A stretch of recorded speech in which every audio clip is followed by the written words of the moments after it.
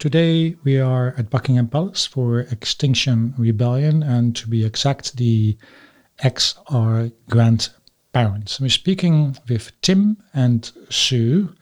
Why Extinction Rebellion? Well, they are doing a lot of demonstrations at London City Airport. They will have an impact on the travel industry. And as a matter of fact, companies already are changing their mindsets. Last week we had British Airways. They said they were going to offset domestic flight emissions from next year. They are committing to net zero carbon flying by 2050, which is a long time from now. The Extinction Rebellion mentioned a date of 2025. I wanted to know what the Extinction Rebellion thought about these issues, other issues that have been in the newspaper, lifestyle, how they would look back on history in 20 or 50 years' time. I asked Tim and Sue, but they are grandparents. They said they are not going to be around in 50 years' time, which seems quite logical. I had a very pleasant conversation with Tim and Sue. I'm extremely grateful. They were holding up a line to keep the demonstrators into a designated area and an umbrella because we're in London and it's raining. So here we are, without further ado, the interview with Tim and Sue.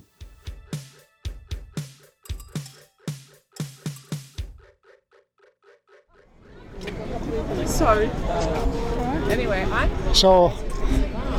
who am I speaking with? I'm Tim. Tim, how are you? And you? Sue. Sue, hi Sue, how are you? Hi. Good, thanks. Good. And you're here for the climate extinction demonstration for grandparents, correct? Extinction Rebellion. Extinction, yeah. Yes. Good. So, and why are you here exactly? What do you expect from the demonstration? I'm here because I'm desperate. I don't want to be here. Yeah. You don't want to be here? No, I never want to. Why should we have to be here? Yeah. How dare our government do what they're doing, which is nothing to combat climate change and ecocide, destruction of species. I'm absolutely desperate. I wouldn't be here otherwise. Okay. And do you expect the government to take action? Yes, eventually. Yes, I do. I think this is the only type of civil disobedience is probably the only method left to us now in order to change hearts and minds. In 50 years' time, when you look back in history, you're going to be on the right side. If there's anyone left to look back, yes. In other words. Yes. Okay. We want it not to happen rather than it happen, because in 50 years, who knows? I won't be here, but 10 years then, 20 years. You'll be here in 20 years' time. No, probably not. No. Well, we might die naturally, but not everyone else will, unfortunately. And why Buckingham Palace? Because obviously Prince Harry has done quite a bit lately. We have just read a declaration, a plea to the Queen officially up there, which asked her as a grandparent herself to consider the issues that we're considering, and to take some decisions on that herself and to understand why we're doing it. So it was addressed to the Queen with all respect, and we hope she might respond. Okay, that makes totally sense. And obviously there was a report, it was in the newspaper The Guardian, report from the Committee on Climate Change, and they say that for travel they should really tax the airlines more, and also they say that air miles should be axed.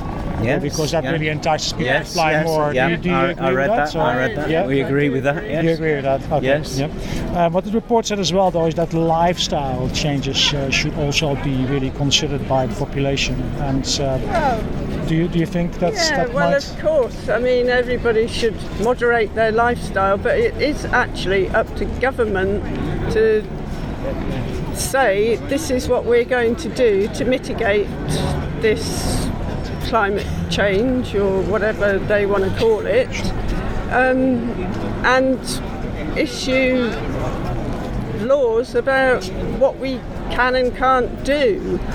And, it's got to be top down. We've done bottom up for the last 45 years. Fair enough. That makes total sense. That makes total sense to me. Thank you so much. They do say that people should really reduce meat consumption as well, for example. Well, I've also been a vegetarian for 45 Have you? years. Yeah? So you agree with that, yeah? Yes, or at least I do. eat less meat. Do you think that might make a difference already? Well, it probably will make a difference to farming practices, which are not good. Yeah. Yes. I mean, I don't know a lot about them, but It'll make a lot of difference, I think, wouldn't it? That's great. And what they say is that home heating should also, that can be from the government side as well. It can be subsidized. And what do you think? Well, I think there should be more, because they subsidise fossil fuel companies. They should fossilise. They should fossilise. They should subsidise regenerative clean energy. Well, we energy. should not be building unsustainable homes. The government planning policies and development policies. Are they doing that? I'm Dutch. Not at all. Not at all. Developers of housing and homes are very poorly controlled all over the world. Yeah. There should be very, very strict rules about how a house is built and what its capacity is in terms of energy usage, and that could be done right now, easily. Yeah. The systems are all It costs more there. money, though, does it? Not necessarily. Does it cost more not money? at all. No. Would that be their excuse, you reckon? Or? That would be their excuse, but it's not But correct. it's not true, no? It's not correct. Okay, fair enough. Then there were some articles as well in the newspaper about eco-warrior and model Daisy Lowe, who basically is preaching for, maybe you don't know, but they're preaching obviously for saving the planet, but she's at the same time doing advertising next to private jets, just like Prince Harry is taking a private jet while he's setting up a new... Yes. Yeah, what do you think We about have that? a definite policy on that. We have no shame and no blame of anyone. Okay. Nobody is blame-free. You, me, Absolutely. everyone. Absolutely. We're all to blame. Yeah. We live in a toxic system that has driven us to this. None of us can be outside of that. Mm-hmm. We're all part of it. Therefore, there is no point in blaming anyone as a hypocrite. It's and if they're doing something about it, it's a good thing? Or of course it's a good thing, but there's a limit to what any one individual can do. Sure. This is the fault of the system, a toxic system. Yeah. Okay. How would you change the system? In many ways. Extinction Rebellion's main point about changing a system is not political. It's to form what we call citizens' assemblies, which are done much like a jury system is done in this country. It's a truly democratic process where groups of individuals, ordinary individuals from any part of life, would have experts to assist them in making decisions, the best decisions about how to tackle this crisis. It's a very, very direct sort of democracy. Of people that should be involved in the decision-making process. Is that there could be many citizens' assemblies looking at all the elements of the crisis and making decisions about what the citizens want done. It's not what Extinction Rebellion wants done.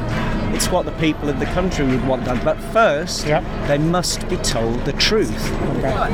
And that doesn't mean declaring a climate emergency. It means explaining to people carefully in language they understand how it has to be done. Okay. And that's what you're doing here. That's what hasn't happened. Bringing attention to that. Pay attention to that. Explain to people properly, so they really understand what the problem is. Then things might change. Sorry. That's absolutely fantastic. I want to thank you so much, and thank you so much for being here as well. Thank you very much, man. Good luck. Thank you. All right, thank you. So that was the launch of Extinction Rebellion and Grandparents at Buckingham Palace, and that was a very nice conversation with Tim and with Sue. Now, from their website, what they say is we have a lot in common. Let's share our concerns, our ideas, our creativity, and whatever wisdom our years have granted us to safeguard the planet for future generations. As grandparents, we have a unique opportunity, responsibility even, to take our place in history and to ensure that there is a history. So what did I get out of this? Well, first of all, they are not blaming individuals. They make attempt to influence the government to make them act. I think that is very, very good. They're not playing the blame game. you may or you may not agree what they stand for, what they say, what they do. It's entirely up to you, really. Myself, there's a lot of things I don't agree with. For example, flying drones over airports, such as Heathrow Airport, which was done last week by a gentleman they say is partially visually impaired. I don't think that's right. I do not think that's in line with their no violence policy. Actually, what I think is that endangering people in this way is borderline terrorism. And they had a lot of arrests last week, 1,309 arrests, and more this week. They were ordered to contain their actions to Trafalgar Square or face arrest. That was a couple of days ago, 5 days ago or so. And then later they were told not to be at Trafalgar Square or face arrest. So I think that is a lot of rubbish from the government. Demonstrations are part of a democracy, no matter who you are, no matter what you say, no matter what you stand for. It's none of anyone's business, especially not government or police, where that takes place. As long as you're not destructive, you're not destroying anything, you should just be able to take part in the demonstration, no matter where that is. For my part, I just want to know more. I'm very grateful for the opportunity to speak with Tim and Sue. Thank you for listening. Until the next time.